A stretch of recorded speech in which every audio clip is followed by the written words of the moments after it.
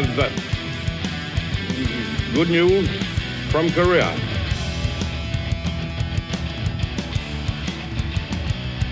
Welcome to the Lead Pursuit Podcast, a podcast covering Blood Red Skies, a game of World War II aerial combat.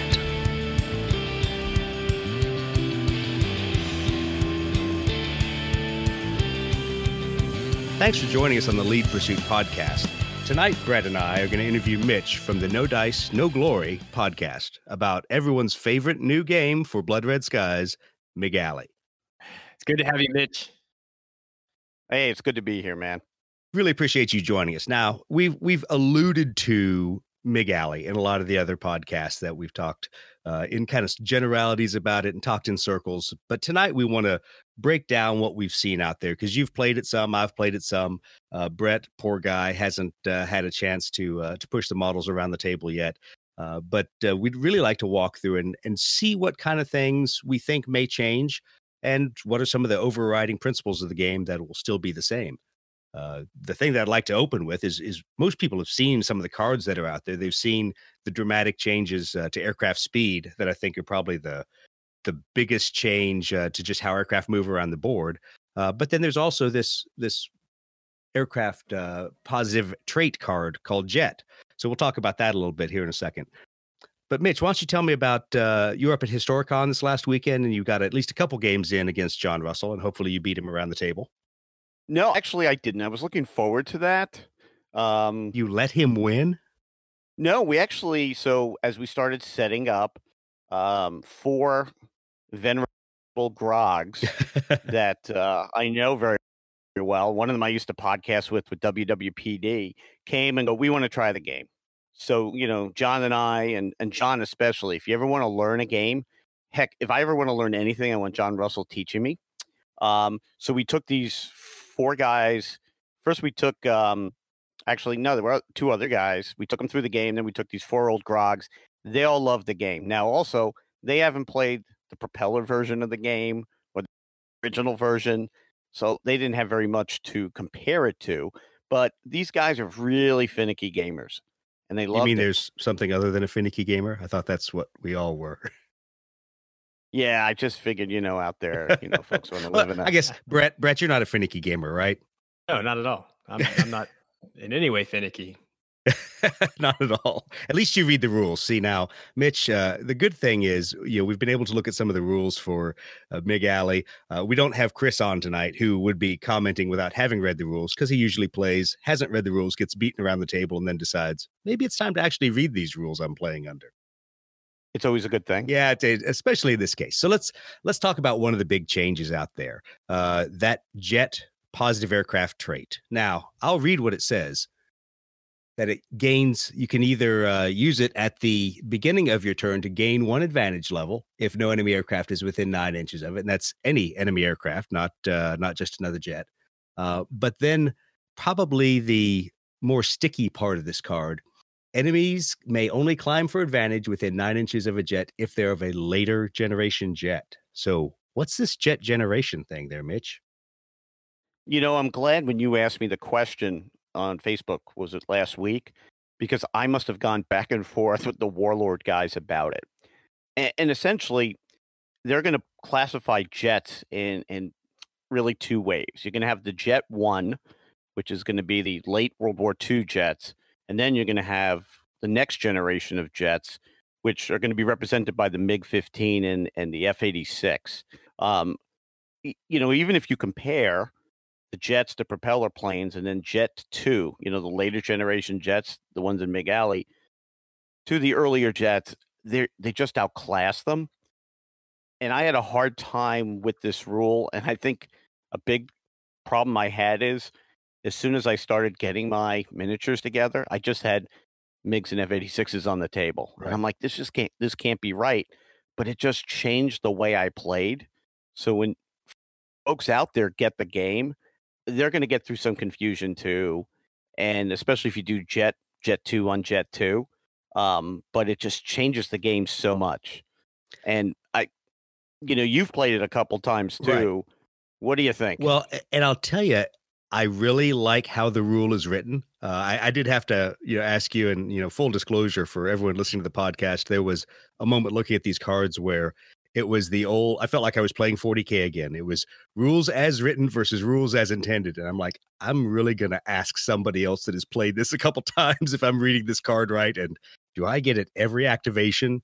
If I'm not being pressured by another jet, do I get to increase an advantage level? And you do, and it makes sense if you step back, think about how jets have a vastly superior climb rate, and that really plays into the second part, the multiple generations of jets, because aircraft performance nerds like me go out there and you would compare a MiG-15 to even a first generation jet. Let's just say a F-80, P-80 Shooting Star. It had twice the climb rate. Twice. So one is 5,000 feet per minute. The other is 10,000 feet per minute. If you don't think that's a combat advantage immediately, then you're really not thinking through how the aircraft were used. And so I think it's a great part of the game. I think people will absolutely have to figure out, how do you use it to your, I hate to say it, advantage, or how do you keep people from using it? Because I know Brett and I, when we've played just with propeller airplanes, there's always the discussion of how do you pressure someone into burning advantage? And now when you burn advantage, you got to be careful because you may not gain it back against that jet. Yeah, and it took me a while to kind of get used to it. One of the things I noticed, and I saw somebody play it incorrectly this past Thursday, is your wingman and staying together in a flight is so important now. Yes, it is. Because you're not going to get advantage. So you're going to look at outmaneuvering and tailing. And I think that has just become so much more important as you play the all-jet game.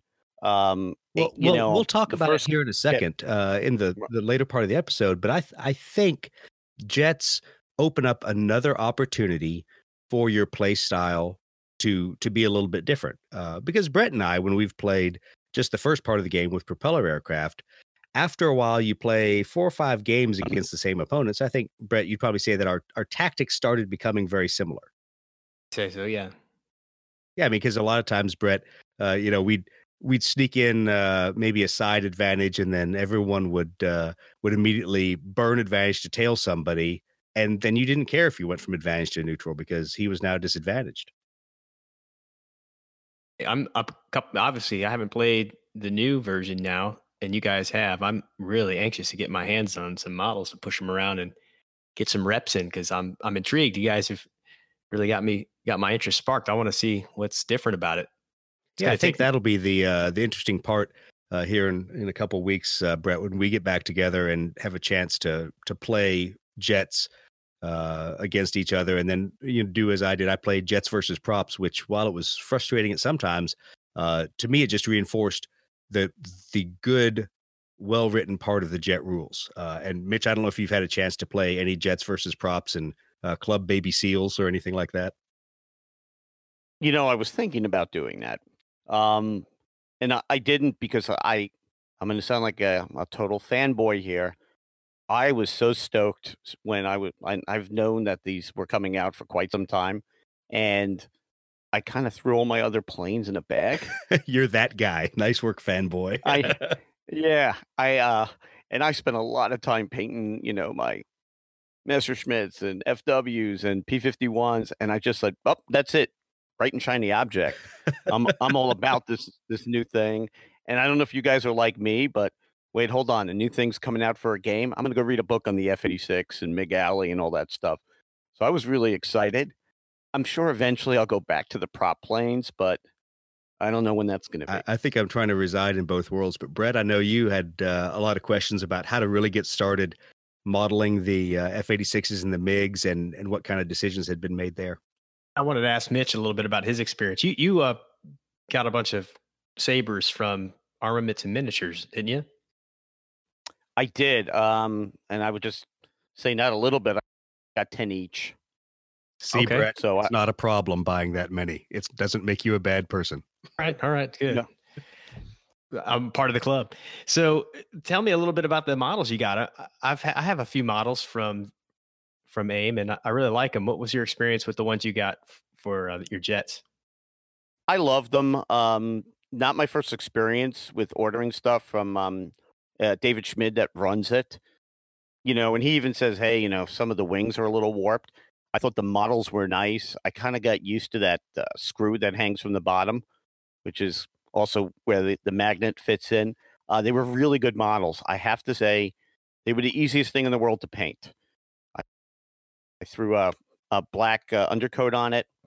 I painted them in gunmetal gray. I threw a wash on it, painted the blue part. But the real key to make them look nice is getting the right decals. Okay. Well, that was my next question. Was it sounds like you had a specific scheme in mind. You mentioned you dove into some books maybe or something. Did you do some kind of research to decide on the scheme you were going to go with? Well, a lot of that really was going to another website, which I totally recommend, Miscellaneous Miniatures. And it's if you ever have you guys gone to that site? Absolutely. Unfortunately. Oh yeah. That guy has everything. And he'll make anything. So I've asked for Taiwanese F-86 roundels, and he'll make anything. Yeah, I think my next go is I want to get some West German F-86, and then probably with the MiG, get some Russian, Polish, but he'll make anything. So what I ended up doing is when I got the decals, and you can get I think 2 sets, but it's all the same squadron. I was OCD enough to make sure that the tail flash serial number matched what was on the side of the plane. And then I went and did research of, okay, who actually flew that plane and what artwork did they have on the plane? So I tried to do that as much as possible. And, you're looking at 1/200 scale. Who's going to notice? Well, I will. And I think that's what made these things look so good is those amazing miniatures, especially with that yellow fuselage and wing slashes on them.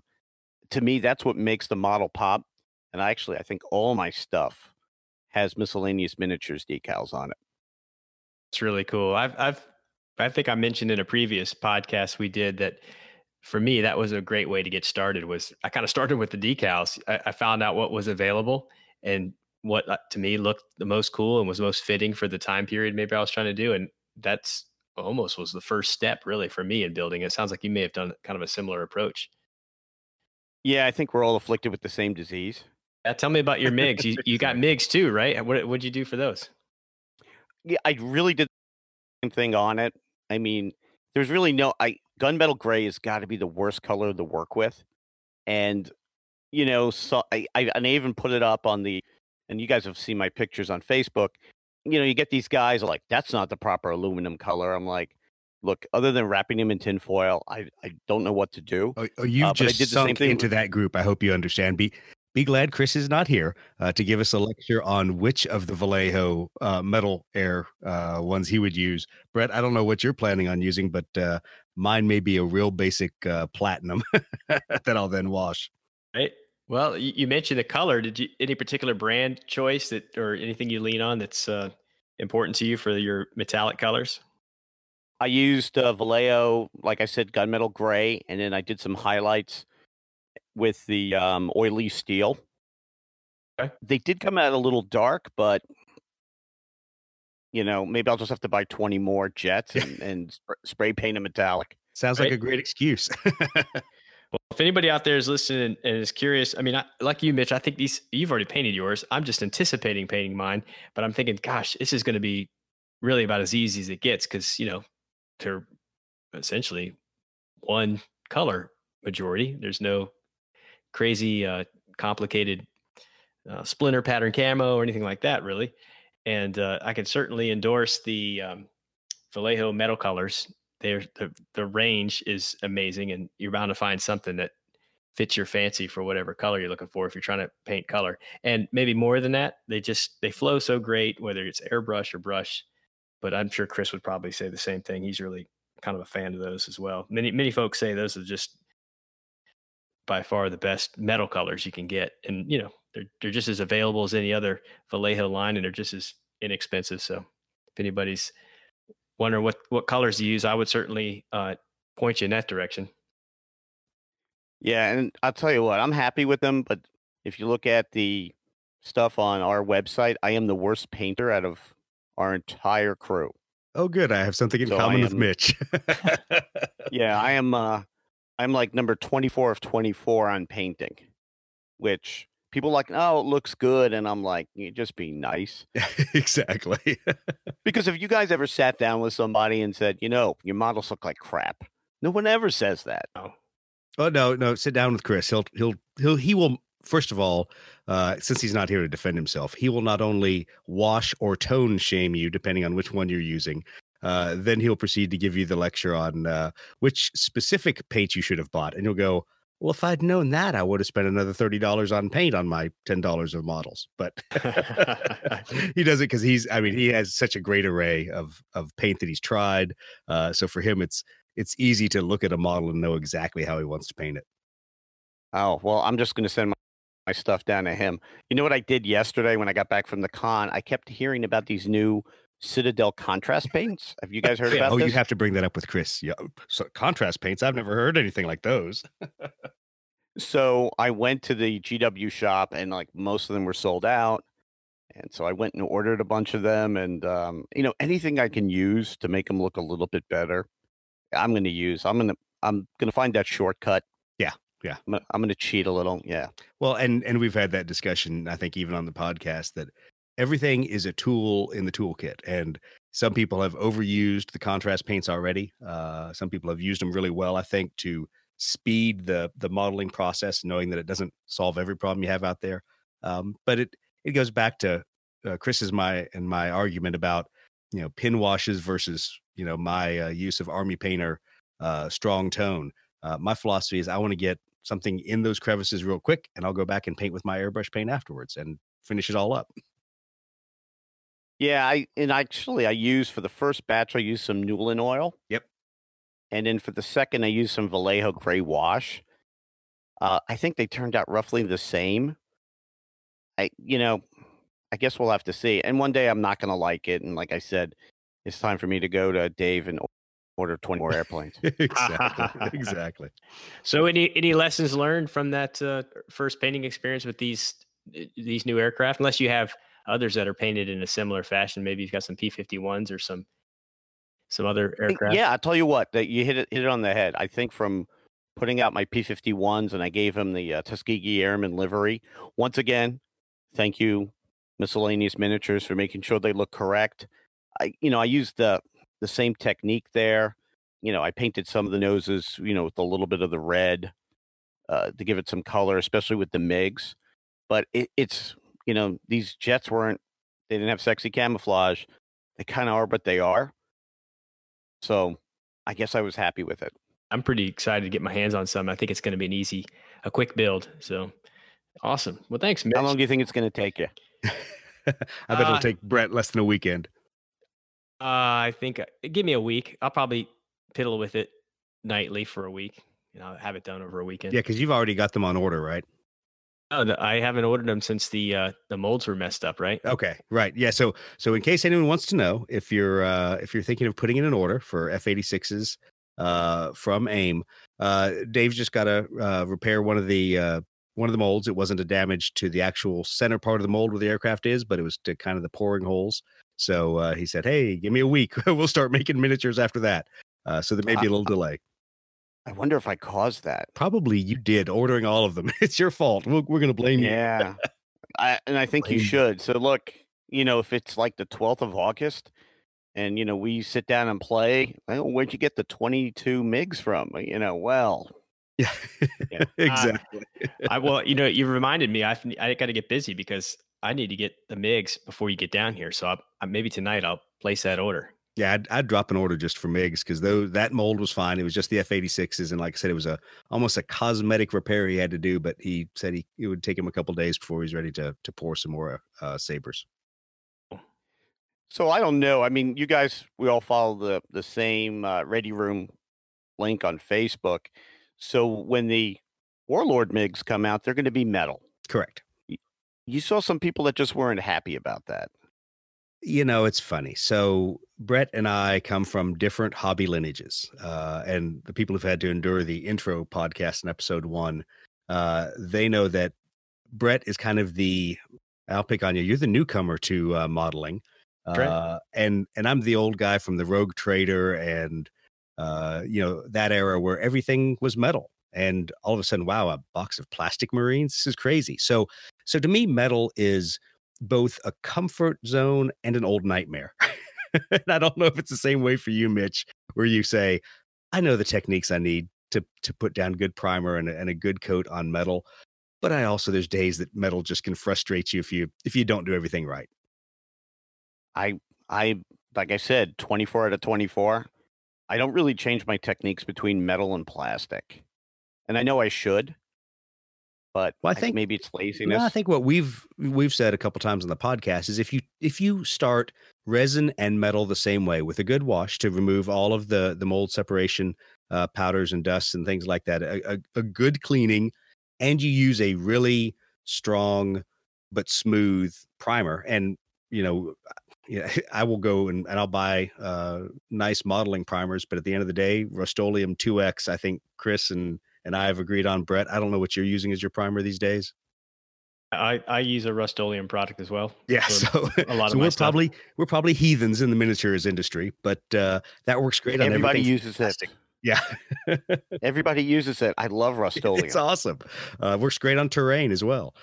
So we put a good coat down with that, and I've tried. I'll be honest. I've gone and I've used Vallejo airbrush primer. I've used a couple other modeling brands, and unless I'm putting down some custom color for either 40K, 30K, Infinity miniatures, something else, I kind of go back to Rust-Oleum gray, and then if I want to do highlights, which thankfully I'm not doing on the airplanes, then I'll do that with a Rust-Oleum white. But that, to me, that's the key of the metal models, is they are less forgiving than plastic, I think, at least in my opinion, with how you start them. And then once you start them, they're like anything else. You're painting on top of primer. Paint a fair amount of metal models for fantasy stuff and all that. And really the only challenges I've had, and I don't know that it's affected my technique so much, is it's just been, they're a little more delicate. It's easy to chip that paint off. Right. If you're not careful storing them or handling them. But that can be mitigated to some, in some ways with just a good, healthy gloss varnish. Yeah, well, I find myself having to varnish quicker. Yeah, exactly. So I find myself having to force myself with a metal miniature to get it from primed to the base layer and painted, and then a varnish layer put on there, just to keep me from being the idiot I am and dropping the model and chipping the paint. That's right. I'm writing half the stuff you guys are saying down. It's on YouTube. You don't need to write it down. Much smarter people than us said it. So, do you guys use the gloss at the end? The gloss varnish. You ready to strap in? We can go down some rabbit holes here. Go down the rabbit hole. This is where I go. This is his whole routine. Yeah. So are we talking specifically for a metal model? I'm going to use varnish, probably multiple varnishes on any model I do, but a metal model, I'm not going to really do anything terribly different, but I don't know that you could do a metal model with great success, and it's, keeping the paint on for a long time without doing a varnish. So let's take, small aircraft. I'm going to paint it, I'll do a metal one, right? I'm going to, we talked about already, undercoating it, get your color on.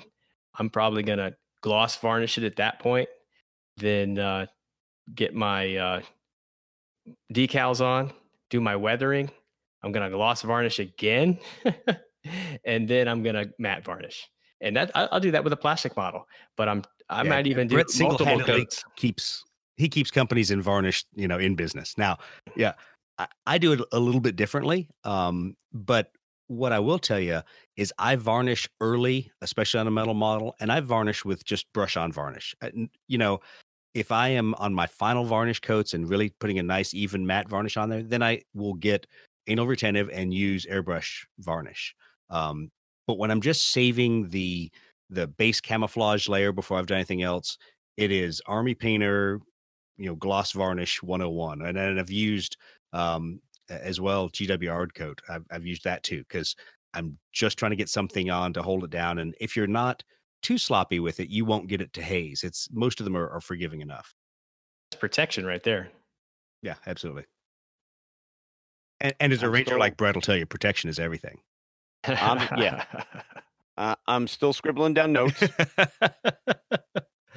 Well, one of these days, maybe we'll actually put something out on the website other than links to our podcast. And maybe we'll put a couple of these techniques out there and hopefully get a few videos just walking people through. Because I mean, most of the information is out there, but in about 300 different places. And I know, at least for me, sometimes it's frustrating to watch somebody paint a 28 millimeter Space Marine when I'm trying to think about painting techniques for a 1-200 airplane. But a lot of them are very similar. And we've been you're talking about varnish. I mean, you don't have to do anything fancy. You don't have you could brush it on. You can you don't have to have an airbrush. You can get Model Masters dull coat, and they have a gloss varnish that's small aerosol can. It's enamel based varnish that you could use. I use that all the time. If I've just got a couple of airplanes that I want to put a matte varnish on, guarantee I'm holding that in my hand. I'm spraying it on my front porch, But if you, the thing like the airbrush, I think a lot of people automatically assume maybe if we're varnishing, we must be using the airbrush.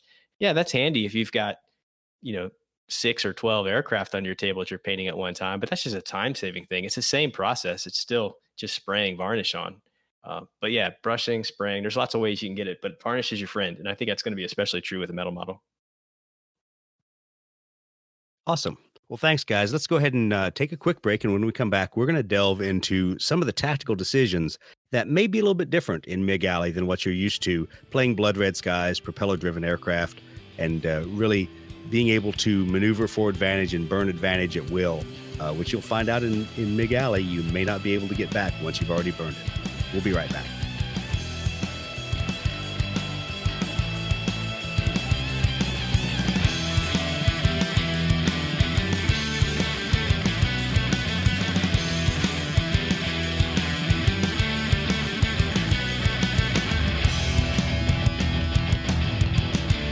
Okay, and we're back from the break. Mitch, you and I have played a couple rounds of MiG Alley for Blood Red Skies, and I think we've seen a couple different tactical executions out there.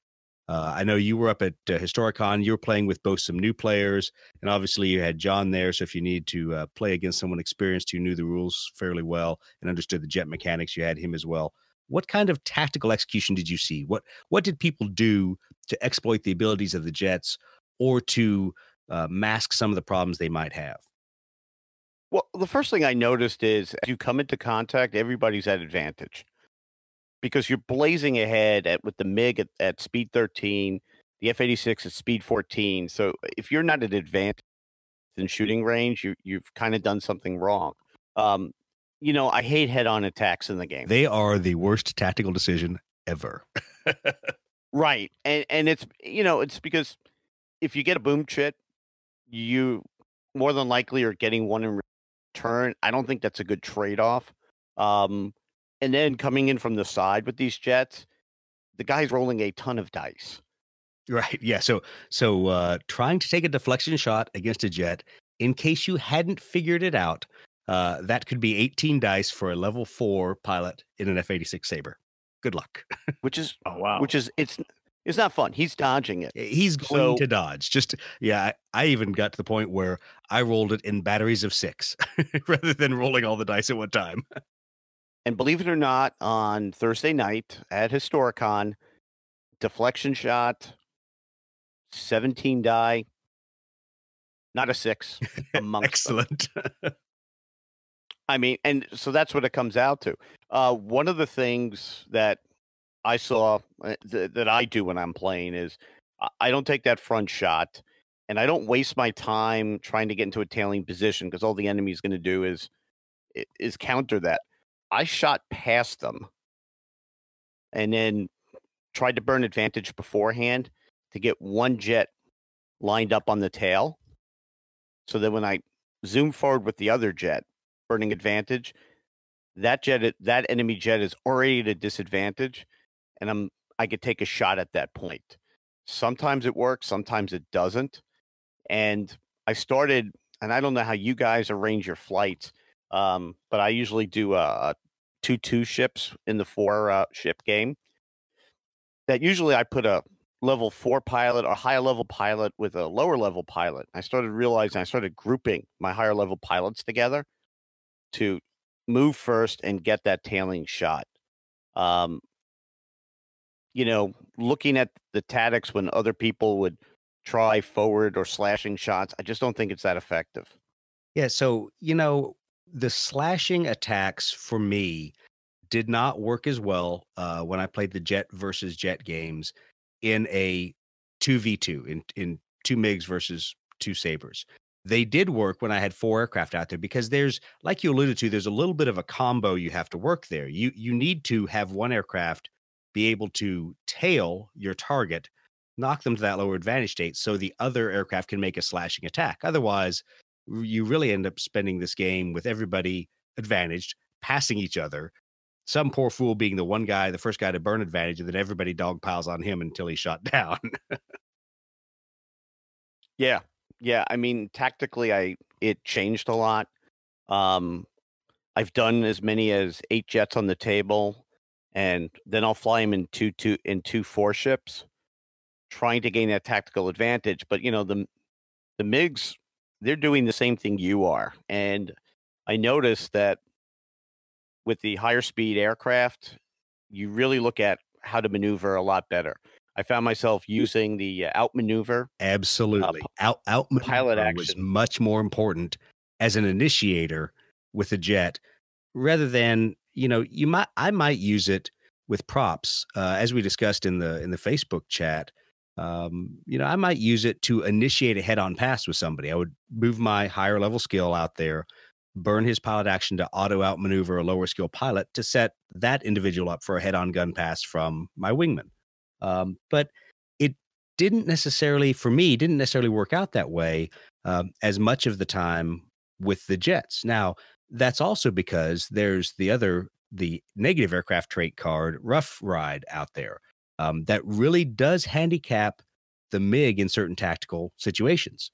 So for those who haven't looked at the card, what happens is if a Rough Ride aircraft burns advantage, so if he flies past you and spins a 180, or he tries to catch you in a tail aspect situation where he's running you down and he's going to dive to make an attack on you, he can only shoot that turn if they pass a maneuver test. So, that could be for an average MiG pilot, that's 5 dice he has to roll because he's maneuver 2 and pilot skill 3. So that is a gamble. I mean, most of the time you'll probably get a 6 between 5 and 6 dice, but there's a number of times that I would have MiGs purposely trying to do what we did all the time in the prop world of pitch around behind somebody, turn 180 degrees and take a shot as you now tailed them. But I found more than once the MiGs would get in a tailing situation and not be able to employ their weapons. Yeah, which I think is awesome in this game because the MiGs play differently than the Sabres. That negative trait, you always have to think about it. And I think Absolutely. I play the MiGs differently. I don't know if you have up till now. I did. When I played the MiGs, I used geometry and people can say it was gamesmanship, boardsmanship, the artificiality of a 4x4 table.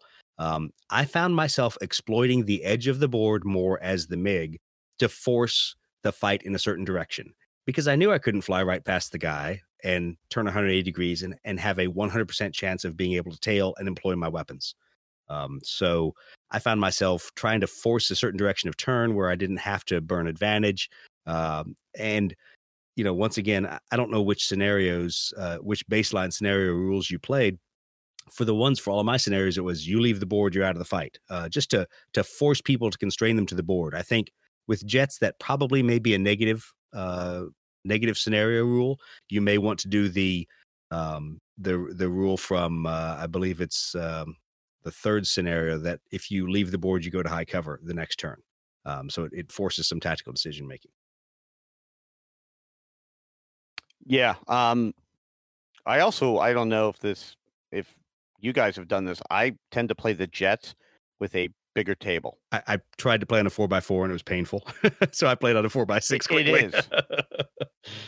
It is. I have 2 of the old Wings of Glory mats and I throw them together. So I notice you really are, once you're getting in dogfighting range, you kind of stay there because if you dive off and you run off, I don't want to leave the board.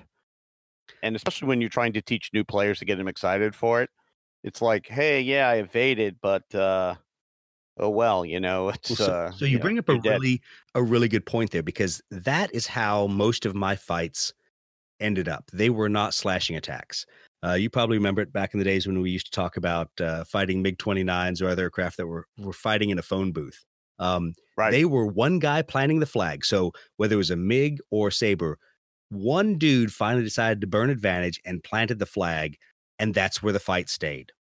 Because as soon as somebody was unable to gain advantage, it, at least in the fights that I saw, it was the ability for a jet to deny somebody the ability to regain advantage. And so rather than necessarily finding weapons employment opportunities, you would find opportunities to move your jets back within 9 inches to keep him from gaining advantage. Because if you could keep him beat down, you could eventually shoot him down. But if you let him get outside that 9 inch bubble, oh, great. Okay, he starts his turn, he gains an advantage level, and guess what? We're all advantaged again. So it seemed like it was a little bit of a feeding frenzy. When somebody planted the flag, everybody went to that spot and started a pretty quick turn. You know, and tactically, by keeping one jet at risk within 9 inches of your opponent, it really screws their day up. Oh, it does. And there were a couple times that I made moves that I knew weren't going to result in me shooting at anybody, but it was just to keep people from gaining advantage. Yeah, and that's just how you have to play. I also noticed that I kept the MiGs in the 4-ship a little bit longer than with the Sabres, where I would break them off into 2 ships, and they would attack with a wingman. With the MiGs, I kept them a little packed closer together, and a lot of it is because of the negatives trait. Right, right. But the other one is I'm willing to risk a jet just to ensure that you're not getting advantage again, because that changes what you do. I mean, are you going to go to negative, or are you going to go to disadvantage to do a 180 turn? I don't think you will. Right. Well, and I think what I saw in a couple cases was if I kept 4 aircraft together, I could always have one aircraft kind of keeping everybody else's advantage levels from changing, and the others could extend just a little bit to get where they needed to maneuver and be able to regain advantage before they worked themselves back into the fight. Now, there were a lot of times that it kind of felt like the old days when we used to joke about fighting F-4 Phantoms in the F-18, that it was a lot of high-speed passes at the merge. Nobody turned. Everybody went out another 10 miles and turned right back around. I had a couple engagements that felt like that between the Sabres and the MiGs. But that was usually because I did not leave that 4th fighter in a close location to kind of pin everybody down. I got a little sloppy, and I suddenly realized that now all of my fighters were outside of 9 inches from the majority of theirs, and so most of their guys could gain back their advantage level and not even have to burn advantage to take a check turn back into us and be able to employ weapons. Now, one of the things I did see too is, looking at the new trait card and the old one that's used here, it's Buzzsaw, which is the new one, and the Heavy Hitter, Right. which Is what the the MiGs use, that I found myself that close that I was actually able to use those cards. So that was something that I drove myself to do, was to optimize all of my attacks to use enough speed to get in range and use both Buzzsaw or Heavy Hitter, depending which one I was using, which, to be quite honest, the only aircraft I'd flown previously in any scenarios that had that was Flying Mosquitoes, and didn't really care, not a big deal. So it wasn't a case of having to be in there and do that much damage. It wasn't kind of in my toolkit, but I suddenly realized both these aircraft have significant advantage inside of 3 inches, which kind of brings me to an interesting games mechanic piece of it. And we've always kind of laughed that, trying to figure out what really is the scale of the aircraft and everything maneuvering out there. The tough problem that we continue to run into, and I think the MiG alley kind of drives you even worse, is there's a propensity for the fur balls to get really tight and really small, with a lot of aircraft grouped in that same sky. And then, of course, if they're metal aircraft and have a larger base, it makes it even tougher because nobody's overlapping. So that's kind of my pitch, to put washers on your bases. That way it gives more maneuvering room at the merge. Yeah, and I really think you're going to have that happen. And you know, it's weird.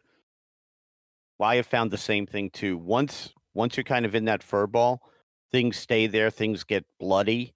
My games weren't lasting that long. I don't know about yours. Mine were quick. The 2v2s were over very quickly. The 4vs lasted a little bit longer, and probably that was because of just trying to do different things each time. The fastest games was a 4v2, 4 MiGs versus 2 F4U Corsairs. Now, the first time I realized that there were ways you had to set up the scenario to give the F4s a fighting chance. But even when they turned around, got advantage, shot down a MiG, tried to bug out of the fight, they were still quick games. There was not a whole lot, and some of that may have just been the comfort level of the people playing. But I think with jets, there's probably a little bit of a dynamic to get in, hit fast, kill people, and be done with it. Yeah, and you've played against prop planes. I haven't. It's interesting. It's a lot of different tactical challenges, which, and I'll bring it up here, brings one of my, and I always hate to say complaints because it's not a complaint. I really enjoy the game, but it's one of the things I have to think about because it's counterintuitive for me as a former aviator. The fact that all of these jets that had really long spool up times for their engines go between full speed and minimum speed in one turn. It's sometimes it's hard for me to wrap my brain around that I will have I'll have a MiG do a dive, literally move halfway across the board, and the next turn he decides to burn advantage and only moves 7. And I go, so he's just moved 7, then he disengages and moves 13 plus a dive again, so he just now moves 19. I'm like, wait a minute. but that's fine. Once again, there's things we have to, as we would say, push the I believe button for game mechanics. But I think that is, if I was going to pick at something that wasn't modeled well in the second generation jets, is that they really have a hard time going between full speed and slow speed, which is why you see in so many of the reports from the Korean War that the attacks happened, a guy got shot down, and then everybody tried to get out of there, whether it was the MiGs or the Sabres, because you didn't just run away from the fight. You took time to accelerate, you had to break away. There's a lot of stories of, as they've done comparisons with the numbers of shoot downs, that a lot of the shoot downs that happen out there were actually people disengaging from the fight. And the only way to disengage was to do a big out of plane maneuver, dive for the deck, trailing smoke. And if you didn't get followed down, most people assumed you crashed. So there were times that, the aircraft, the Sabres or the MiGs probably made it home, but were counted as a kill just because you saw them rapidly leaving the fight, trailing smoke. Yeah, that is something that I didn't notice it that much with the propeller planes, but the fact that you can, like you said, go halfway across the table, then slow down, to me, it, defies physics. Oh, those pesky laws of physics. That's fine. Brett will tell you that my airplanes usually defy the laws of physics whenever I'm using them against him, but because I've found these things called loopholes. I wish my dice, escaped the random chance of luck. Yeah, not so fast. Well, and going along those lines, there's certain things that as game mechanics, you have to accept is going to happen. And another example I'll use is the fact that you look at the cards for the F-86 Echo model, and it's firepower 2, maneuver 2, speed 14, and the F, which was not a revolutionary adaptation, but it really was that bridge to be something better than the MiG. Its only difference is maneuver 3, which I find kind of funny because in the game mechanic, maneuver is most often used defensively rather than offensively as a skill. And so when you think about an aircraft's ability to outmaneuver somebody, you tend to think of it offensively. You tend to think that aircraft having more maneuverability, he's going to get to a maneuver opportunity more. He's going to be able to outmaneuver more. Well, no, outmaneuver is a check on the target airplane's maneuverability. So there's little things like that you sit there and you scratch your head and you go, all right, I get it. They had to make it more maneuverable because it was a more capable airplane, but that's only going to play out for me defensively. So if you go in and understand that you're only going to be outmaneuvered less, you're not necessarily going to outmaneuver the MiG more. You have to understand that. Yeah, so when we got the picture of the cards from Richard at Warlord Games, I was surprised they included the F-86F because it's, as you just stated, there's no big jump here. Right. The The one thing I was surprised at was the MiG-15 only having a firepower of 2. I was as well, but I can understand. I think I can rationalize that in my brain. But yeah, you take a look at the absolute cannon firepower of that compared to 650 cals. And you look at the photos of what it did to B-29s and to Sabres and other aircraft. It was not insignificant. Right. And, maybe they leveled out at firepower 2 because, they carried less ammo, but those are two 20-millimeter cannons. And in one of the books I was reading, I think it's Wings Over the Yalu, that they talked about that. I wish they would have gone in greater depth because people did think that was a limiting factor for the Sabre with the 650 cals. And the other interesting thing from reading is the F-86 had a very rudimentary firing computer, which the MiG, not so much. So, and that's always my pitch that, Andy, if you're listening, here's something you'd always think about adding.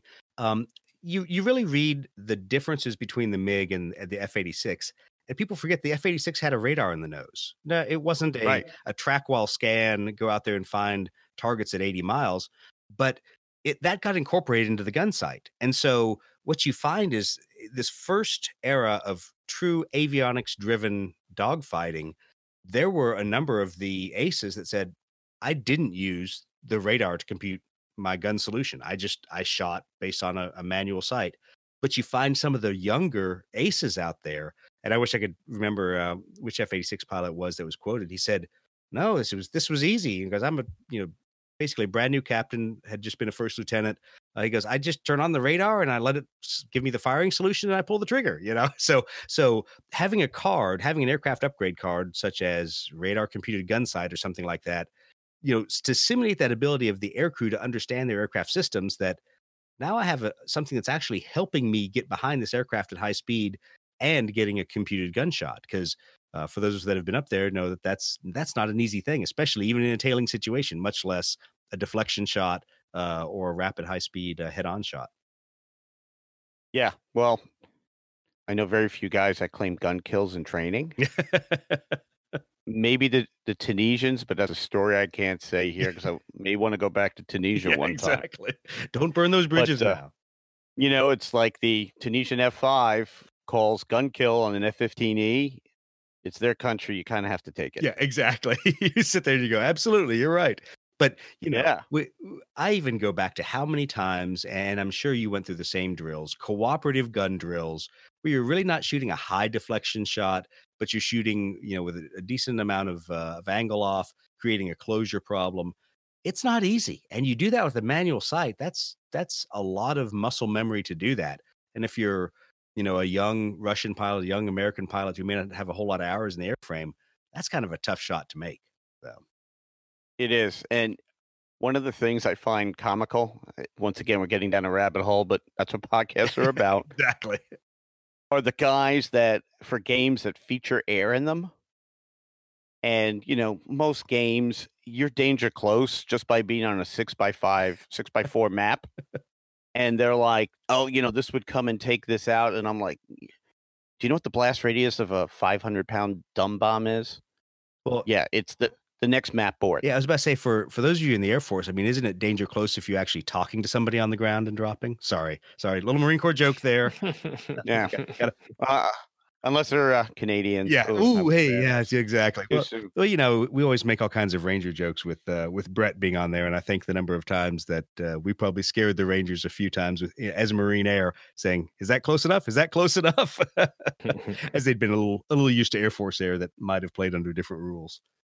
But but I'm telling you that is, and go back to old experience. That's a scary thing to do, and it is. In real life, I was trying to explain to somebody, you may have 3 seconds where you actually see your target. Yeah, that's why I'm really not in any rush to test the airstrike rules. I'm having as much fun just digging into the air-to-air piece because coming from a background where there's a understanding of the geometry and the energy states and the decisions that have to be made, I'm finding that Blood Red Skies has a lot of those components. Sure, there's things that I can pick out and argue about, whether it's the boom chit mechanic or the ability of jets to go between high speed and low speed at an early generation. All those things are game designer compromises. But the fact is, you still have to make geometry-based decisions. You have to say, all right, am I going to burn advantage to get in a perfect tailing position?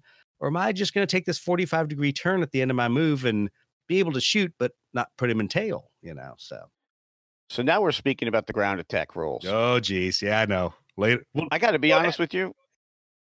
I'm not all that excited about them because I think for an air-to-air game, it works. And I can forgive a lot in the mechanics as they are. I'm really worried about seeing that ground attack stuff. And I don't know why guys want it so much. Yeah, I don't know either. I think it will be interesting. I think, Brett and I have talked about this. We talked about what is the real scale of the surface targets that are out there. And Brett, what did we come up with that we wanted to buy, buildings and ships and trains for? I think we said something at like 1/900th scale. I think between 1 and 700 and 1 to 1400. Yeah. So we're like, well, it's not going to be any fun because there's not going to be any detail in the targets to begin with.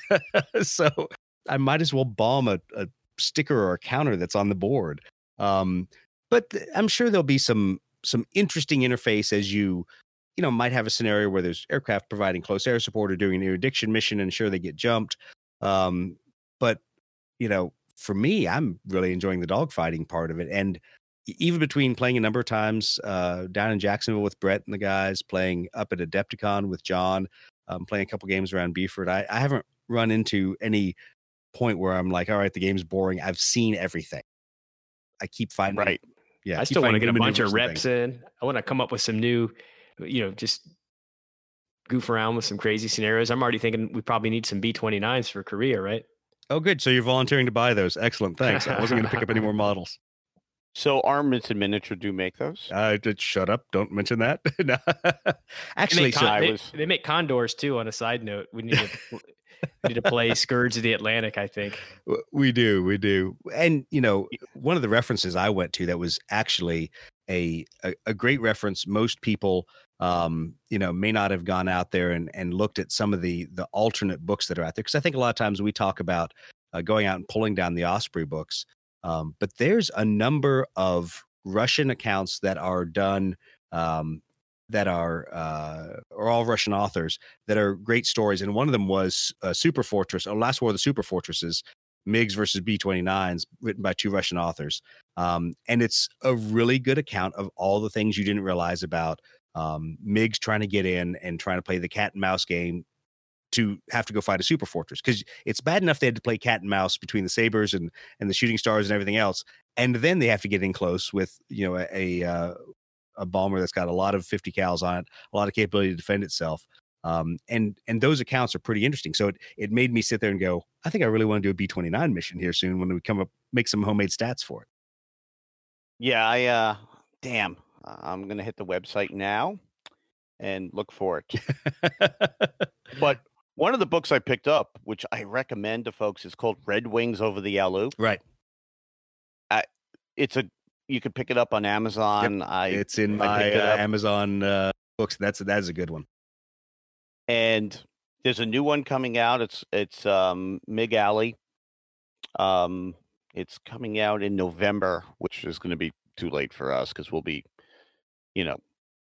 making up our own rules by then. But Red Wings Over the Yalu, and I'm reading it, and I always knew about Russian participation, and it's looking at how many pilots they threw into that mix. And some of them talk about those B-29s. I mean, the worst day for B-29s in the history of, air war was in Korea. Right. It's interesting. The Russian authors that in the Super Fortress book do a really good job of comparing U.S. losses to Russian/North Korean losses and comparing where there's a lot of inconsistencies. And they make no bones about it. They're like, who knows? Here's what each side reported. And we think both of them are wrong. I think there's a great quote at the beginning where it reads off the description of the from the Russian pilots of going out and shooting down 7 B-29s, 6 Sabres, all this other stuff. And they say, well, and now we'll come back to the real world. Yeah. They talk about that nobody really knew how many aircraft were getting down on the side. I mean, you can always trust a Russian after action report. Yeah, exactly. Well, they were probably as well done as the Air Force ones, where we had an airman typing it, putting the wrong date on, and filing it 3 weeks late. So everybody's casualty numbers got all lumped together. Well, look, if we want to stretch the truth, flight hours. Yeah, exactly. Anyway. Yeah, just put me down for a 5.0. Exactly. What do I need to make my mins? Yeah, you were eating lunch for most of it. Yeah, exactly. Hey, don't make fun of what we do in the back seat. That's hard work. Yeah, it's rough. It's rough back there. Work. One question, like folks have been asking us. Yes. I don't know if they've been asking you guys, but everybody seems to want, they come out with Korea. Guys want Vietnam the next month. I don't know how these rules would work with missiles, with BVR fights. To me, and John, I'm throwing you under the bus. We were talking about it like, I'm not looking, and I told him I'm not looking forward for the ground attack. To me, that's just not sexy. But I don't know if these rules are going to really work for that next generation. I don't know how you guys think about it. Is it something you want, or? So remember what color I was painting my F-86s? Republic of China Air Force? Right. Who might have been the first combat use of the AIM-9? Republic of China Air Force. Yeah. So if you ask Doug's party line, I think the rules could be adapted. Now, there is absolutely a limit to what the rule system can take. Can it take 40-mile BVR engagements in a weapons-free, no rules of engagement kind of mindset? No, it's not written for that at all. Could it deal with within visual range use of missile? I think it can. And so now Andy is going to throw a million of his considerations that he's already thought about at me. And so he'll beat me up when we interview him on the podcast. Well, you guys are going to interview him well before that. Actually, he has an invite to the Pentagon next month to play MiG Alley with the guys I work with. I don't know how that's going to work out, but he's there. I don't want him that mad at me. I think it will work fine, but that's all right. And I don't say that lightly. I think there's some considerations, like a lot of things you'll have to game designer away a few real world scenarios, but I think it'll also open up some interesting tactical questions. I mean, think about the ability. What if you can now influence the high cover? So what if you can pitch out of a fight, and if you are advantaged, you now have the ability to make a infrared missile shot against aircraft in high cover? That's going to change some high cover decisions all of a sudden. And so there's a lot of different things you could think of, but far from being a game designer, I'll leave a lot of that to Andy, but I think there's some things that we shouldn't assume away, but knowing that it's not going to simulate F-15s meeting up with MiG-29 shooting BVR at long ranges with extended range missiles. What size would that table have to be? Pretty much my garage floor, I think. I don't know if you guys ever played the old Fletcher Pratt naval system. No. They played it on a gym floor. Yeah. And even then they said it was way too, no, we have to get bigger. And I'm like, wow. Yeah. I'm excited for the game where it is now. I think it's pretty neat to go into Korea. I think, and Andy, if you're listening, this is a plus here. I think people are going to love the jets. I think the jets are really going to take off. And hopefully, because I asked John Russell the question, are we going to see squadron boxes for the jets? Or do I have to keep buying, for $32 the same, 2v2 box? And, he really didn't know. But I think folks are really going to dig this. I know a lot of guys that were just waiting for the jets to come out. And they're extremely happy because if you look at dogfighting in U.S. history, MiG Alley is just one of those places. It is where it was at. It is where the legends, whether they're true or not, like most legends, but where the legends were started. And this. Go ahead. I'm sorry.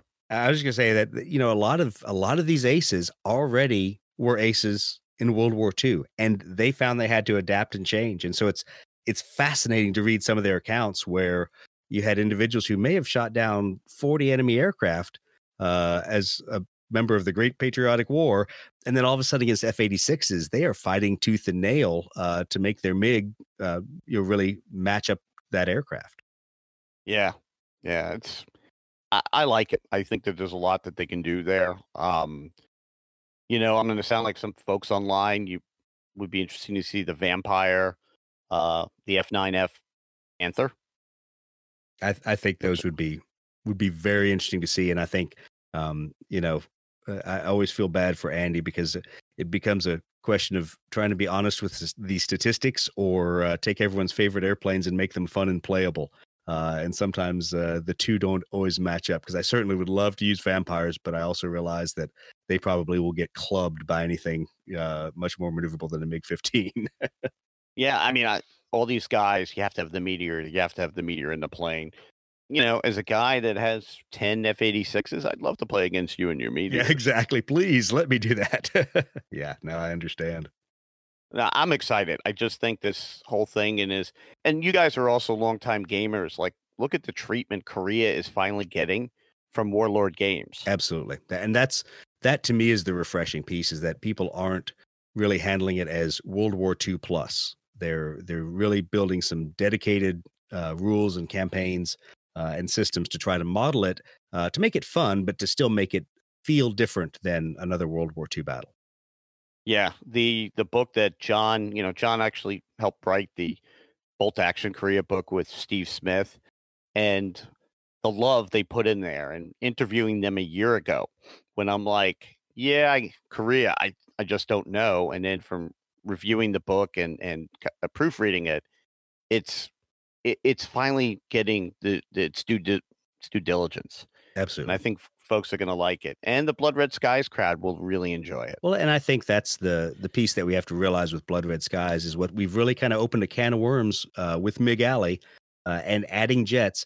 But let's not just think about it as U.S. versus Russian or North Korean MiGs. It gives you the ability to model a lot of fights around the world without infrared air-to-air missiles, but gun-only jet fights early on in the jet age.